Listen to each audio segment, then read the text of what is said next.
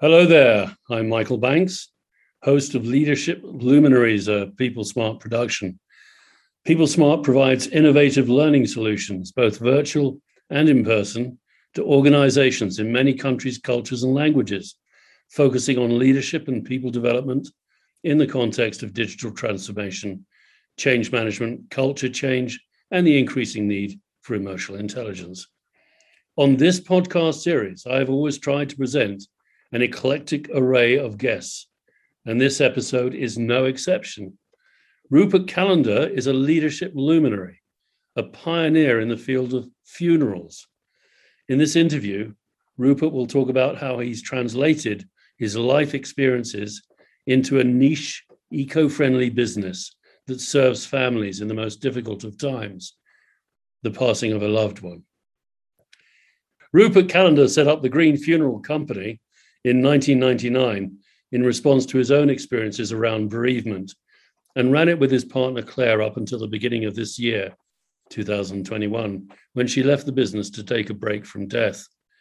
They both brought their experiences within the rave and punk subcultures to their work, as well as some more unusual influences like the crop circle scene. They pioneered a stripped-back and immersive way of working, which threw away the formality and faux Victoriana of the modern traditional funeral. Their watchwords are honesty, transparency, and participation, and this they bring to every funeral that they do. Rue edited Writing on Death and co-wrote the 5th edition of the Natural Death Handbook, available directly from the Natural Death Center, deliberately avoiding Amazon.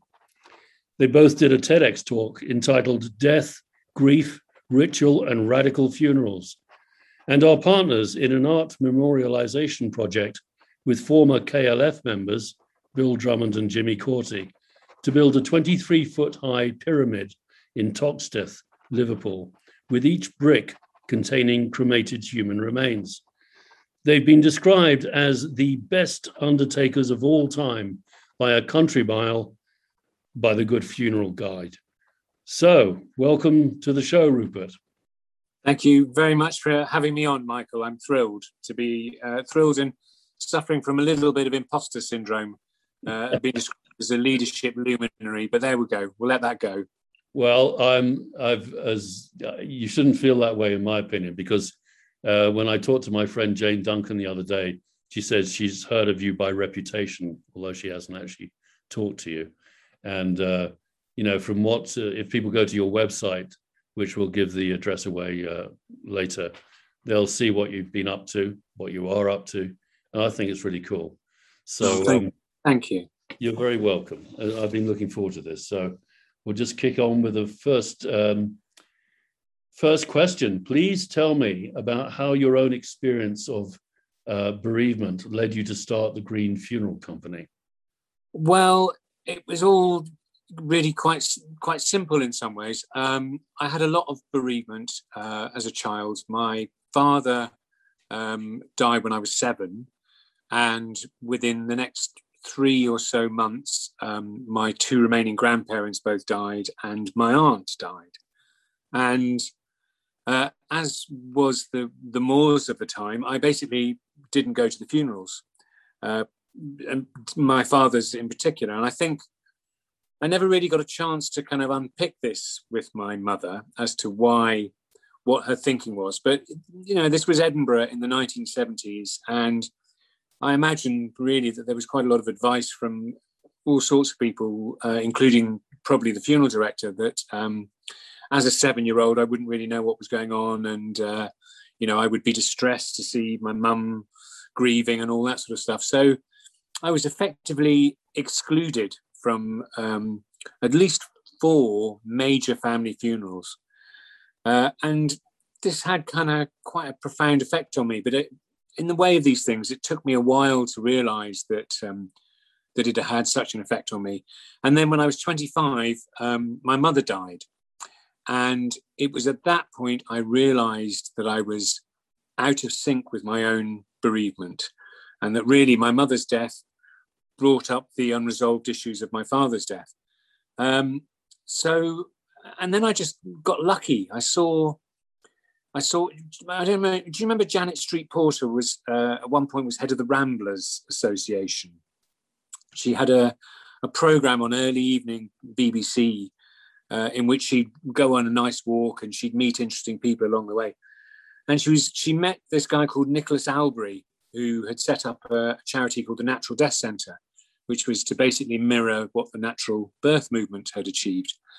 And I saw him for 5 minutes on the television, and I was quite a dissolute, quite lost 29-year-old at that stage. I was actually, I can say this because I've just written a book and I've admitted all of this. So I was sitting on the sofa smoking a joint, and he started talking about how you didn't need to be buried in a churchyard and how you didn't even really need a funeral director because, in essence, the family was the funeral director. So that was it, 5 minutes watching him on the television, and I stood up and went, that's it, I'm an undertaker. And I rang him up the next day and got a copy of the Natural Death Handbook, which I think was probably the 3rd edition then, which was a very practical, slightly based on the kind of Whole Earth catalogue style of publishing, which told you everything you needed to know about how to deal with the dead, and emotionally, spiritually, practically, everything. So that was it. I read that. I arranged to go and see a dead body to make sure that I wasn't going to immediately faint, which I didn't. I talked some more. I did some interviews. I did a little bit of press. I did a piece on Radio Cornwall, where I was living. I did it at 6 a.m, which is actually peak listening time for local radio. It really is. You know, wow. BBC local radio, everyone's is mainly an elderly listenership, and they're all very perky at 6 a.m. So the phone rang within 20 minutes of me being on it, and someone said, "Can you do a funeral?" And that was it. I started. Wow, that's it's amazing. I'm laughing because I can't. It's 6 o'clock. Perky doesn't. I can't compute. Well, no, I imagine you're not necessarily a local BBC radio listener. No. I'm also not an early morning person. So death. This is. It's difficult to talk about, isn't it? And this is a kind of odd question, really. You have an interesting background. I know that. Was there anything in your character or your influences and upbringing that fitted you for this alternative approach to helping people transition? None that I could possibly have foreseen until it struck me like Paul of Tarsus on the road to Damascus. Really, I wouldn't have thought. I mean, when I say that we bring our experiences, my ex-partner and I, you know, she'd worked in the music business and was a bit older than me, 7 years older than me. So she'd been a punk. She'd been the only punk in Minehead. And then when rave came along, we were both ravers. And I think really when the idea of setting up as a funeral director, I don't want to say funeral director. I call myself an undertaker. I should find myself a pound every time I call myself a funeral director. But when we decided to start up as undertakers, it was just kind of obvious of going, punk had swept through nearly every other area of life and transformed it. And to a certain extent, so had kind of rave culture and youth culture in general had transformed everything, but it hadn't transformed funerals. And funerals still were stuck in this kind of Victorian aspic, and were very much the preserve of the church and the preserve of it's a very male industry. It's quite Masonic. Wow. It's traditional working class. You know, and I'm not. I'm kind of Scots fallen posh. So it just struck me that it was really, really obvious that we could come in and bring all of the lessons of punk and rave and apply them to funerals. Yeah, I mean, that's really what I was getting at. It's a great answer, because my instinct was that you've taken the spirit of punk and rave was a kind of varying forms of revolution, in my Yeah. view, Yes. of expression, of liberation. Yeah.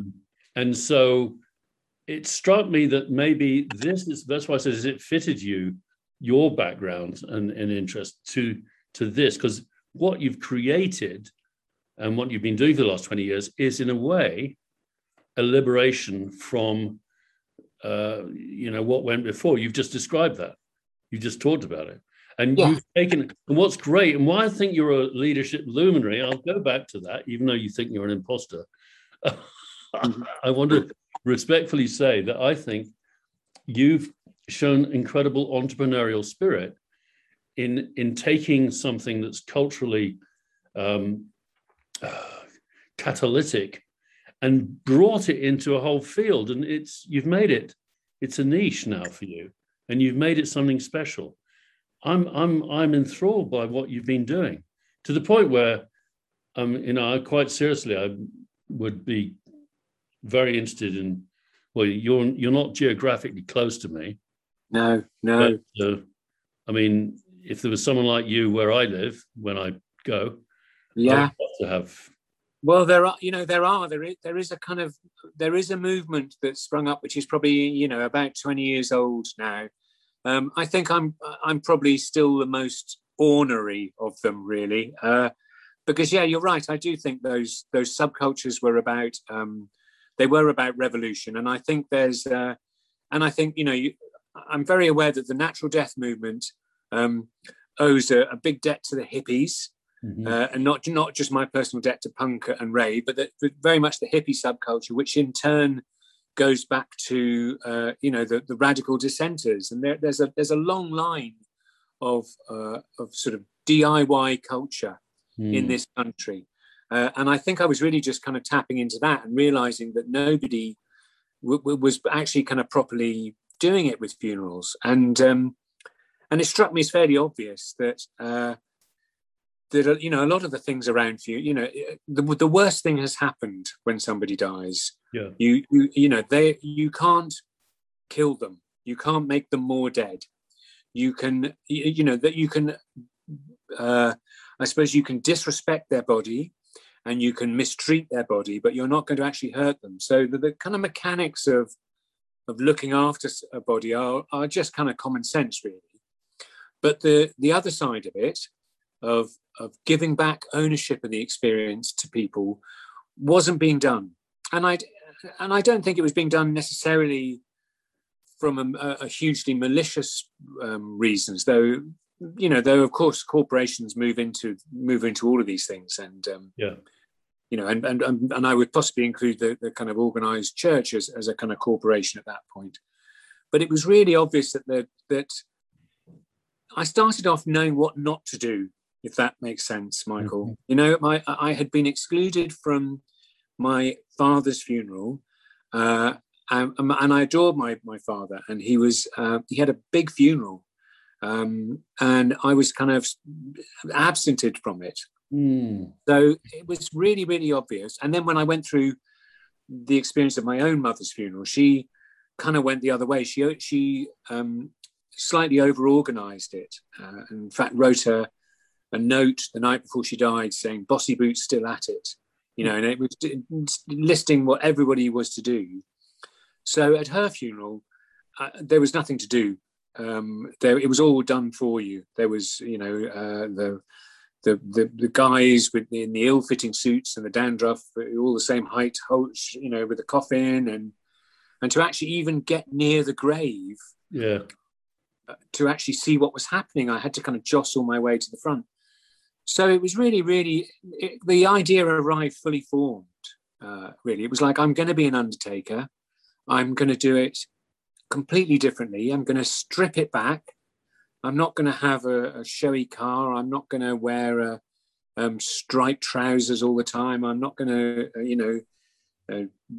be like Uriah Heep. I'm just going to be very honest and truthful and transparent, and help people to understand that really a lot of this world is quite rightly unregulated, because you're in a grey area when, you know, all of our human knowledge stops at death. We're all amateurs at the point of death. So I think there's something very liberating about letting everybody know that while we're all amateurs, we're also all kind of professionals as well, that we can all do this, and you just need somebody to accompany you through it. As I said, it all came to me in that 5 minutes. And Nicholas Albury has now died. Very sadly, was killed in a car accident about four years after I'd spoken to him. But I never met him.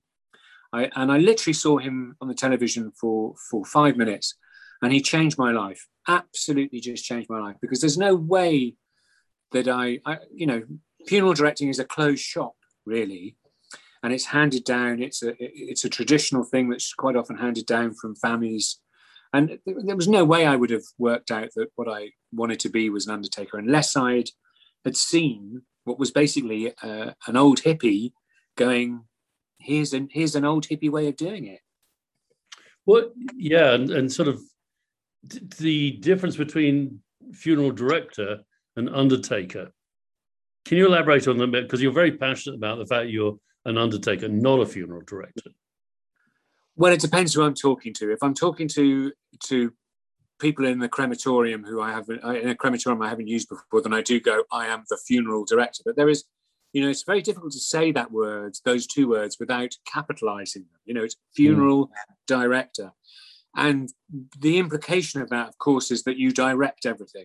Right. And quite there is also implications that the buck stops with you, which is as it should be. But I prefer undertaker because, the roots of the word undertaker are you undertake a pledge, basically. You're undertaking to deal with the dead for the sake of the living. And that's what the undertaking is. You're going, I undertake to do this for you, with you. So that's why I prefer to call myself an undertaker. It also wrong-footed a lot of the funeral industry at first, because nobody had called themselves an undertaker for about 40 or 50 years, really. Now it's slightly trendy again, but it was very much, it's quite an insecure profession in many ways, and is quite fond of kind of, letters after your names and things like that. So I think calling myself an undertaker with a small u it's all just a bit more punk, isn't it, really? Yeah. Yeah, it's I don't know what to ask you next. I want to ask you about what makes you different from other funeral businesses. I think that would be interesting for people to hear. There's the eco bit. Yeah. You said to me the other day when we had a chat, you said, well, it's almost like it's redundant now, the green funeral company. But there is the element of eco. Where does that fit in? And how else are you different? Yeah, well, so my ex-wife, who I ran it with for 21 years, we split up a couple of years ago as a couple, and we carried on running it for a couple of years, which was challenging. And I don't know, I think you've worked with ex-partners. It's a thing, when you're involved in something like being undertakers together, you're barely apart ever. So it was quite a thing. But one of the ways we differ is, and I still only work with one other person. So everything that has to be done is done between the two of us. So that's collecting the person who's died, bringing them back, dressing them, putting them in the coffin, helping the family come and spend time with them, doing all the paperwork, organising all of that, and then also being the funeral, capital F, director, capital D on the day. But also, I take the ceremonies. And I didn't know I was going to start out, when I started out, that I was going to be taking the ceremonies. But I take probably above 90% of the funerals we do, I take the service. And it just came about because someone asked me if I would. And I thought, yeah, I've got something to say about this. As opposed to the Reverend Yes. Smith, or... As opposed to the Reverend, yeah. And I still very much do religious funerals and work very happily with the clergy and I've done military funerals, I've done, full Catholic requiem masses, do all of that. But generally, I'm doing funerals for people who are humanists with a small h. So they might go, well, it's not that I just don't believe in heaven, or it's not that I'm anti-religious, or, I don't have a vicar. I go, well, I can do that. So, and the way that I do that is a little bit different as well, simply because none of this, I haven't been taught any of this, Michael, to be honest. I've learned from good books, and I've learned from experience, and it's, I think that's, some might consider it a bit reckless in some ways to learn like that. But there's when the buck stops with you, as it does straight away, then you've got quite a steep learning curve, really. So the way I take ceremonies is, ideally, if the family are agreeable, I won't show them the script. I won't show them what I'm saying, because if you get into too much checking the sort of what the celebrant is going to say, then for the family, when it actually happens, they know what's going to be said. My ideal is to try and show the family that they've managed to show a part of their relationship with the person who's died that they haven't actually vocalized. That there's something that's so strong in the relationship that I can see it, and I can show them that I can see it. And if I get that right, that's an incredible gift for them. It really is to be fully seen in your relationship, whether however functional or dysfunctional it is, because I try not to use euphemisms. I try not to use the phrase "loved ones," because not everybody is loved.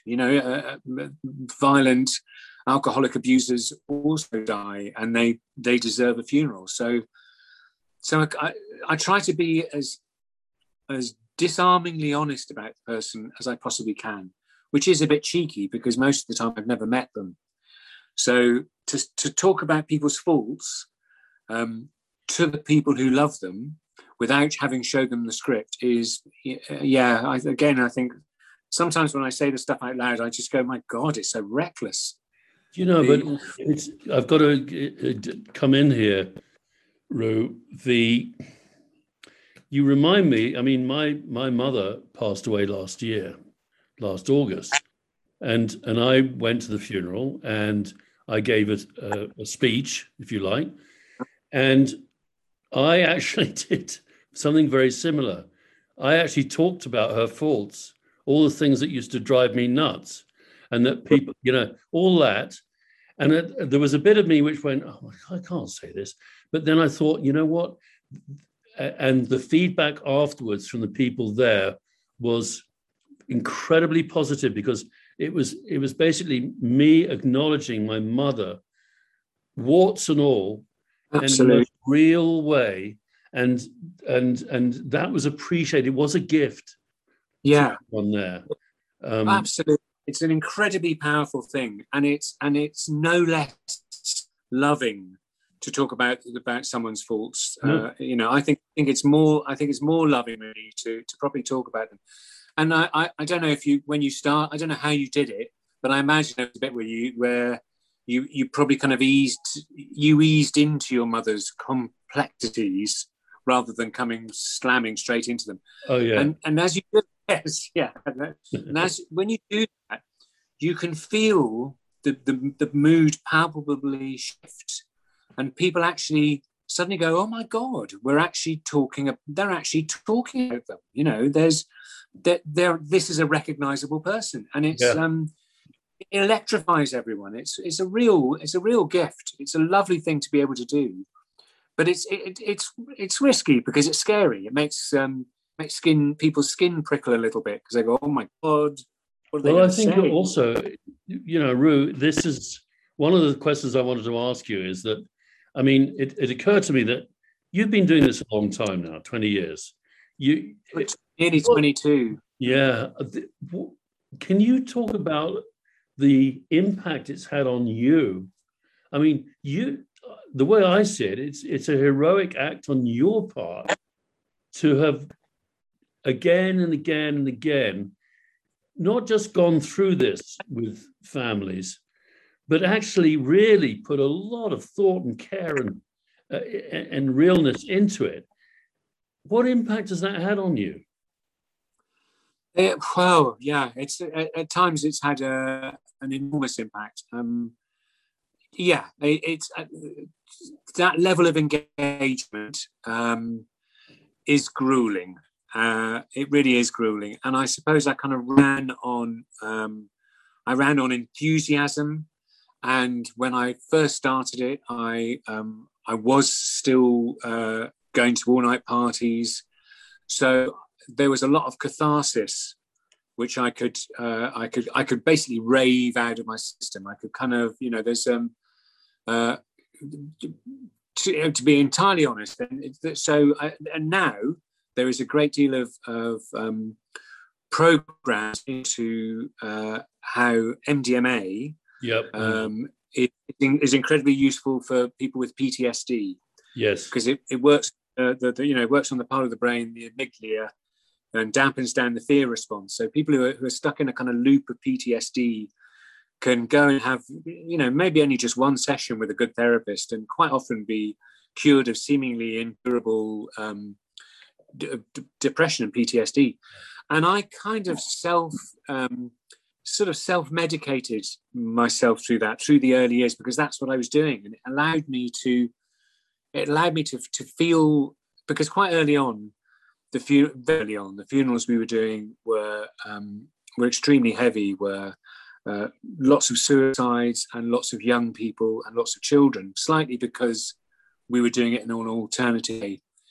So I kind of, the first 10 years, I kept going through cathartic raving, through enthusiasm and sheer fervor, I suppose, and also doing it with my partner, who then became my wife. So we were a very tight unit. We didn't have to debrief. We didn't have a supervision like therapists did. We had each other for it. But after a bit, it did start to bite. And I think we both went through different stages. I definitely nearly burnt out a few years back, probably about 4 or 5 years ago. I nearly burnt out. But before that, I also went through, which was even scarier, a brief of compassion fatigue, of just kind of going, well, I don't, this isn't affecting me anymore, which was scarier than going, I think I'm going to have a breakdown with the grief. Yeah. But it's very difficult to avoid going. Traditionally, funeral directors are heavy drinkers, as are a lot of people who are involved in trauma work. Doctors, and that's the traditional way to cope with it.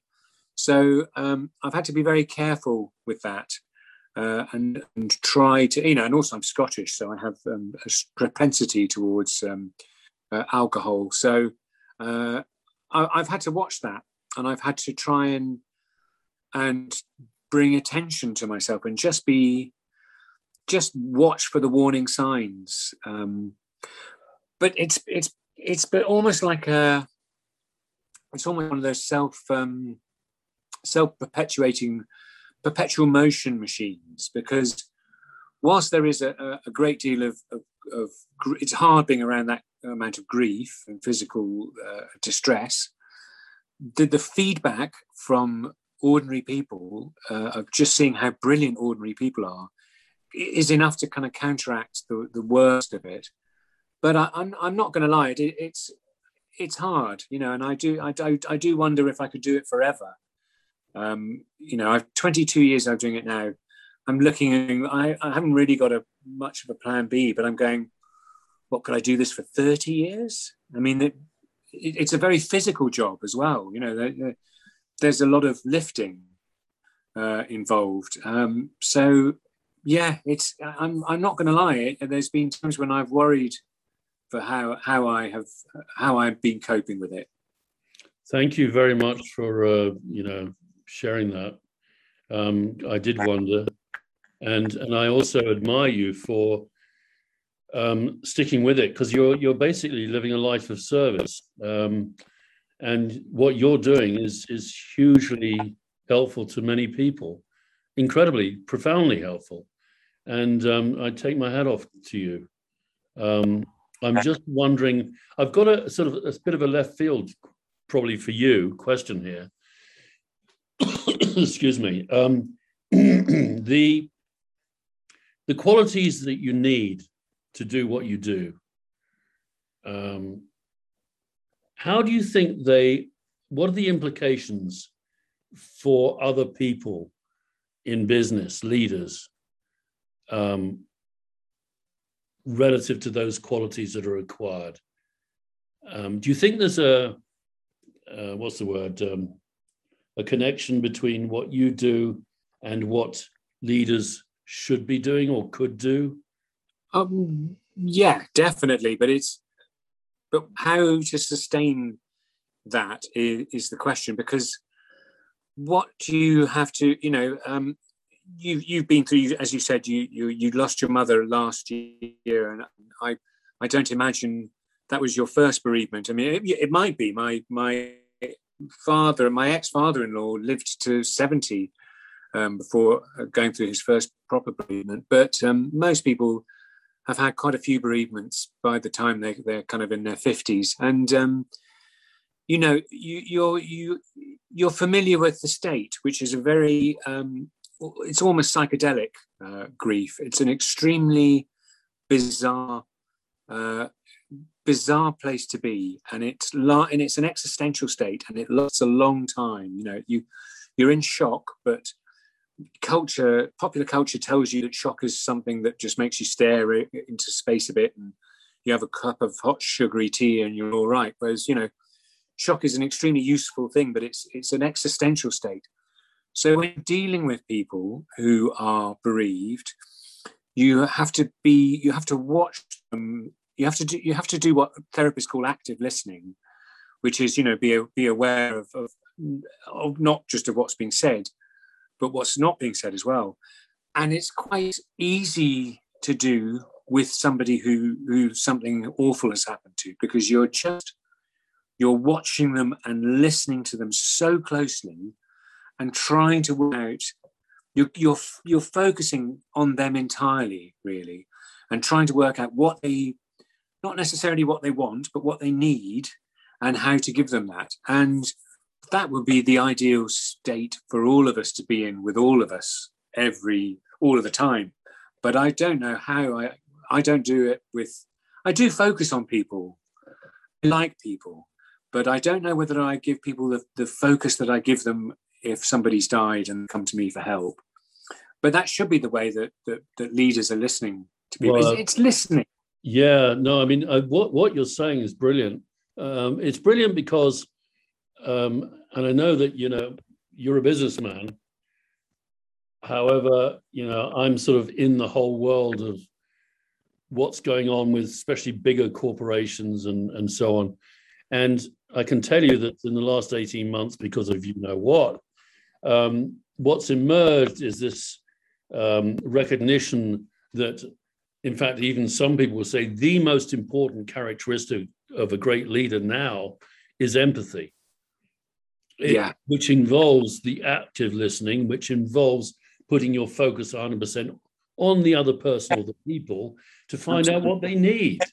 And so that is it's interesting, because that's why I was sort of getting at, because the qualities that you cultivated, or the practice that you've cultivated to do that, is exactly, you're right, what ideally all leaders should be doing. Yes. Yeah. And the key also, in my mind, Roo, is it's about service to others, not self. Now, a lot of these leaders in the corporate world, they're worried about themselves more than other people. Are they going to hit the targets? Are they going to survive? What's their reputation going to be like? Are they handling it properly?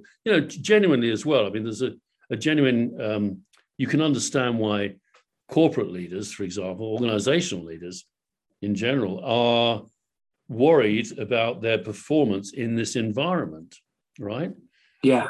But the trick is, in my view, is to create a context for yourself where you're coming from is service to others. Because if you're worried about yourself all the time, how on earth can you do what you do? Yeah. You have to put yourself aside to focus on them, to listen properly, to really find out what they need. That is putting yourself to one side. Yeah. Would you agree with that? I would totally agree with that. I kind of feel, I could see, I feel for people. I've very, very little contact with the corporate world. I'm a kind of lone wolf, as it were. And you call me a businessman. I'm a sort of accidental businessman, really. I'm just lucky enough to have found something that feeds me in every sense.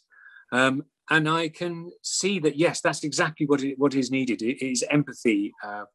But I wonder whether it's possible for corporate leaders who are sort of moving in a corporate world in which they kind of move from one business to another and are kind of headhunted by one, and go into a completely different organization, whether it's possible to maintain that kind of degree of empathy. I was lucky enough when I first started doing this to get an invite to meet Anita Roddick and to pitch an idea to her about... she was a good friend of mine. Oh, but you know what? I only met her. She came, she invited myself and Claire up to her flat, and we had a couple of hours with her. And my God, the woman, I just thought she was so brilliant. It was literally a few months before she died. Yeah. And she'd said to us, we were talking about trying to set up a new crematorium. And she was like, great, go and draw up some plans and come back and introduce you to people who lend money but don't particularly want it back, the good people. But I was so struck by her integrity and the empathy and the lack of self-importance that she has. She was a little bit guilty. She was obviously feeling a little bit guilty about the L'Oreal thing. She brought that up a couple of times. But, it was like, as far as I was concerned, she'd changed enough things to be able to sell out to a big company like that. But she had that because that was her vocation. And she was so good at what she did because she believed in it 100%. And I think that if it's very, very difficult to have empathy for the people who work for you, unless you do believe in what you're doing. That's so true, isn't it? I mean, it goes back to the thing that I'm always banging on about. As people who know me will, if they listen to this, it's authenticity, because authenticity liberates. Absolutely. And it liberates you to, and therefore you give of your best because you are being authentic. And I get emotional about Anita because, I was very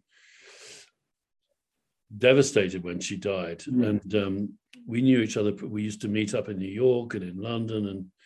And this is a long story how we got to meet, and that was amazing. But you're right. She was an extraordinary woman who had that compassion and that empathy for people. Absolutely. And natural. Regardless of who they were. See, that's the other thing. Forget about hierarchies. Forget about, titles and all the rest of it. She was authentic with everyone. Absolutely, yes. And I think that is one thing that that people could be as well.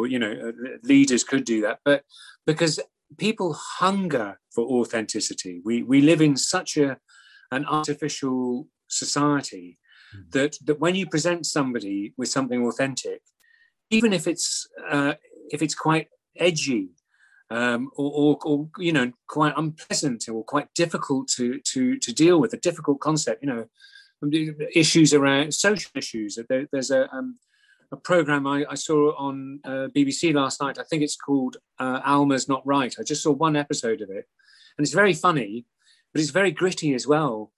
But people are hungry for that authenticity. They're hungry for something that's real, which is one of the great things about working around death is, you know, basically bullshit goes when somebody dies. It's the first. It's pretty much the first casualty. And families can try and maintain a facade that everything's fine, but you also discover there's no such thing as a functional family. You know, everybody is the same. Everybody's beautifully broken, but it's wonderful. It's wonderful to be around stuff where there's no bullshit, and everybody hungers for that in their lives. And it's authenticity. They just want one thing that's real, even if it's not particularly pleasant. They just want something that's real. Wow. We could go on talking for a long time. Yes. I'm fascinated by the concept of death. In my mentor in London back in the day used to talk about mini deaths as well. That we're going through mini deaths all the time, every day, every moment. And one of the things we need to become accustomed to is the idea of dying and dying and dying and dying. Another way of putting that is perhaps to say we need to get used to letting go. And I think that, again, an application in the business world, in a very personal way for people, is the importance of being able to let go. Yeah. And that manifests in many ways, letting go of control. Again, now in the current environment, if bosses, managers, leaders are over controlling because of their own insecurity and fear, they need to let go and trust, because you've got to trust people now, because we're all over the place. And we're all, you know what I mean? So I do. Yeah. No, letting go. The wisest thing someone said to me was a friend of mine when I was having I can't remember what particular emotional crisis I was wading through at the time, but she just said to me, "Things change." And 2 words, and it was just, and it's so kind of obvious, but it's just like, yeah, that's it. You just have to go, yeah, things change. And we are dying all the time, bit by bit. We're dying the moment we're born. And I find that hard to as I think I probably said at the talk we met, and I've certainly, I really do make a point of going, I am not a better person because of what I do. It has not, it is not, sadly, I have not become Buddha. I really hoped that I would have, by now become an ascended master, but I haven't really. But it's just, but I do try to cling to the idea that yes, letting go is the only thing we can do in this life. Is just let go with some degree of grace. Well, I'll tell you what, you might not have become Buddha, but you certainly represent to me what is the most important force in the universe. Sounds like a cliche, doesn't it? But it is love in all its forms, and as a form, regardless of all the form, you represent, in my mind, someone who's a very loving, genuinely loving human being.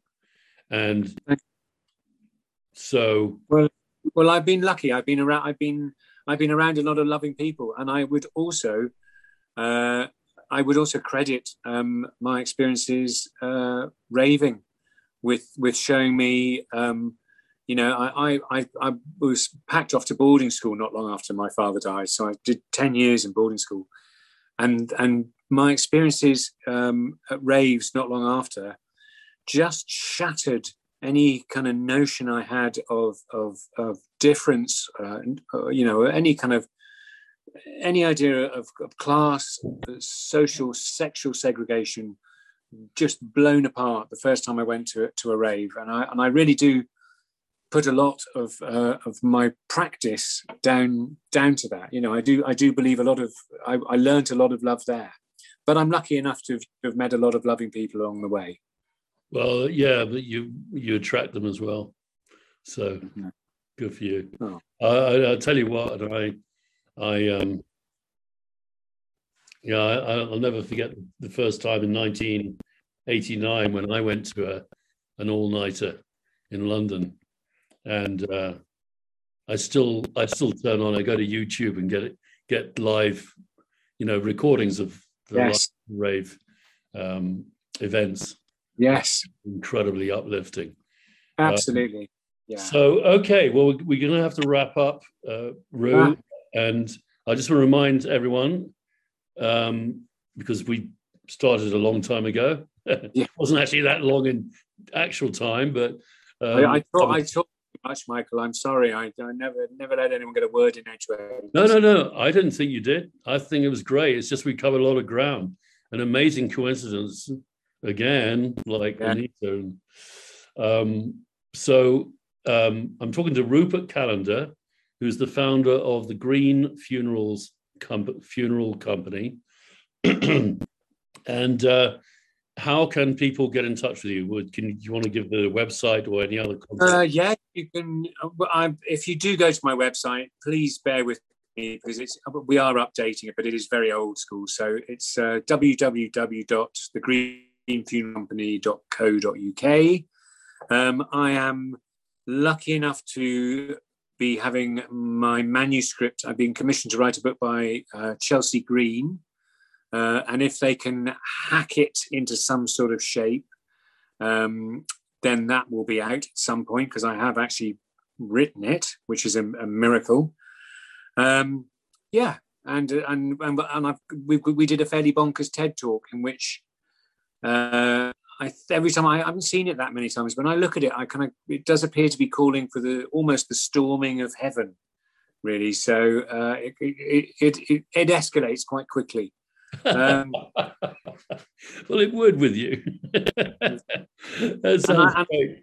Well, and I'm on Twitter as Ways with Weirds as well, but that could be anything from my aquarium to angry political rants to nice funerals and everything in between. Okay, how do you spell that Twitter address?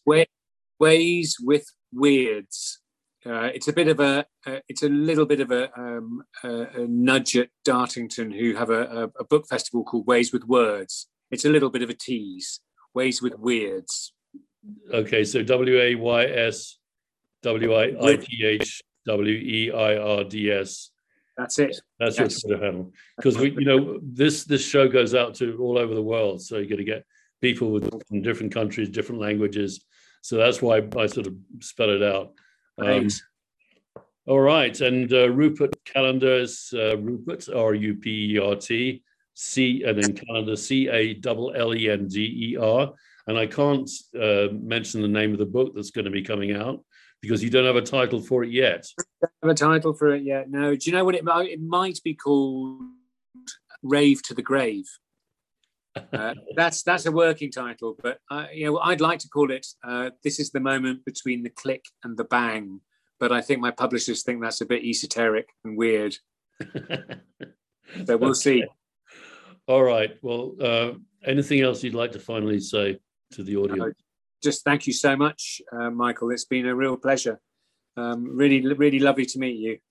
Oh, thank you very much. And let's hope we continue to stay friends. And I am sure we will, without a doubt. Brilliant. Excellent. All right. Take care. Bye-bye.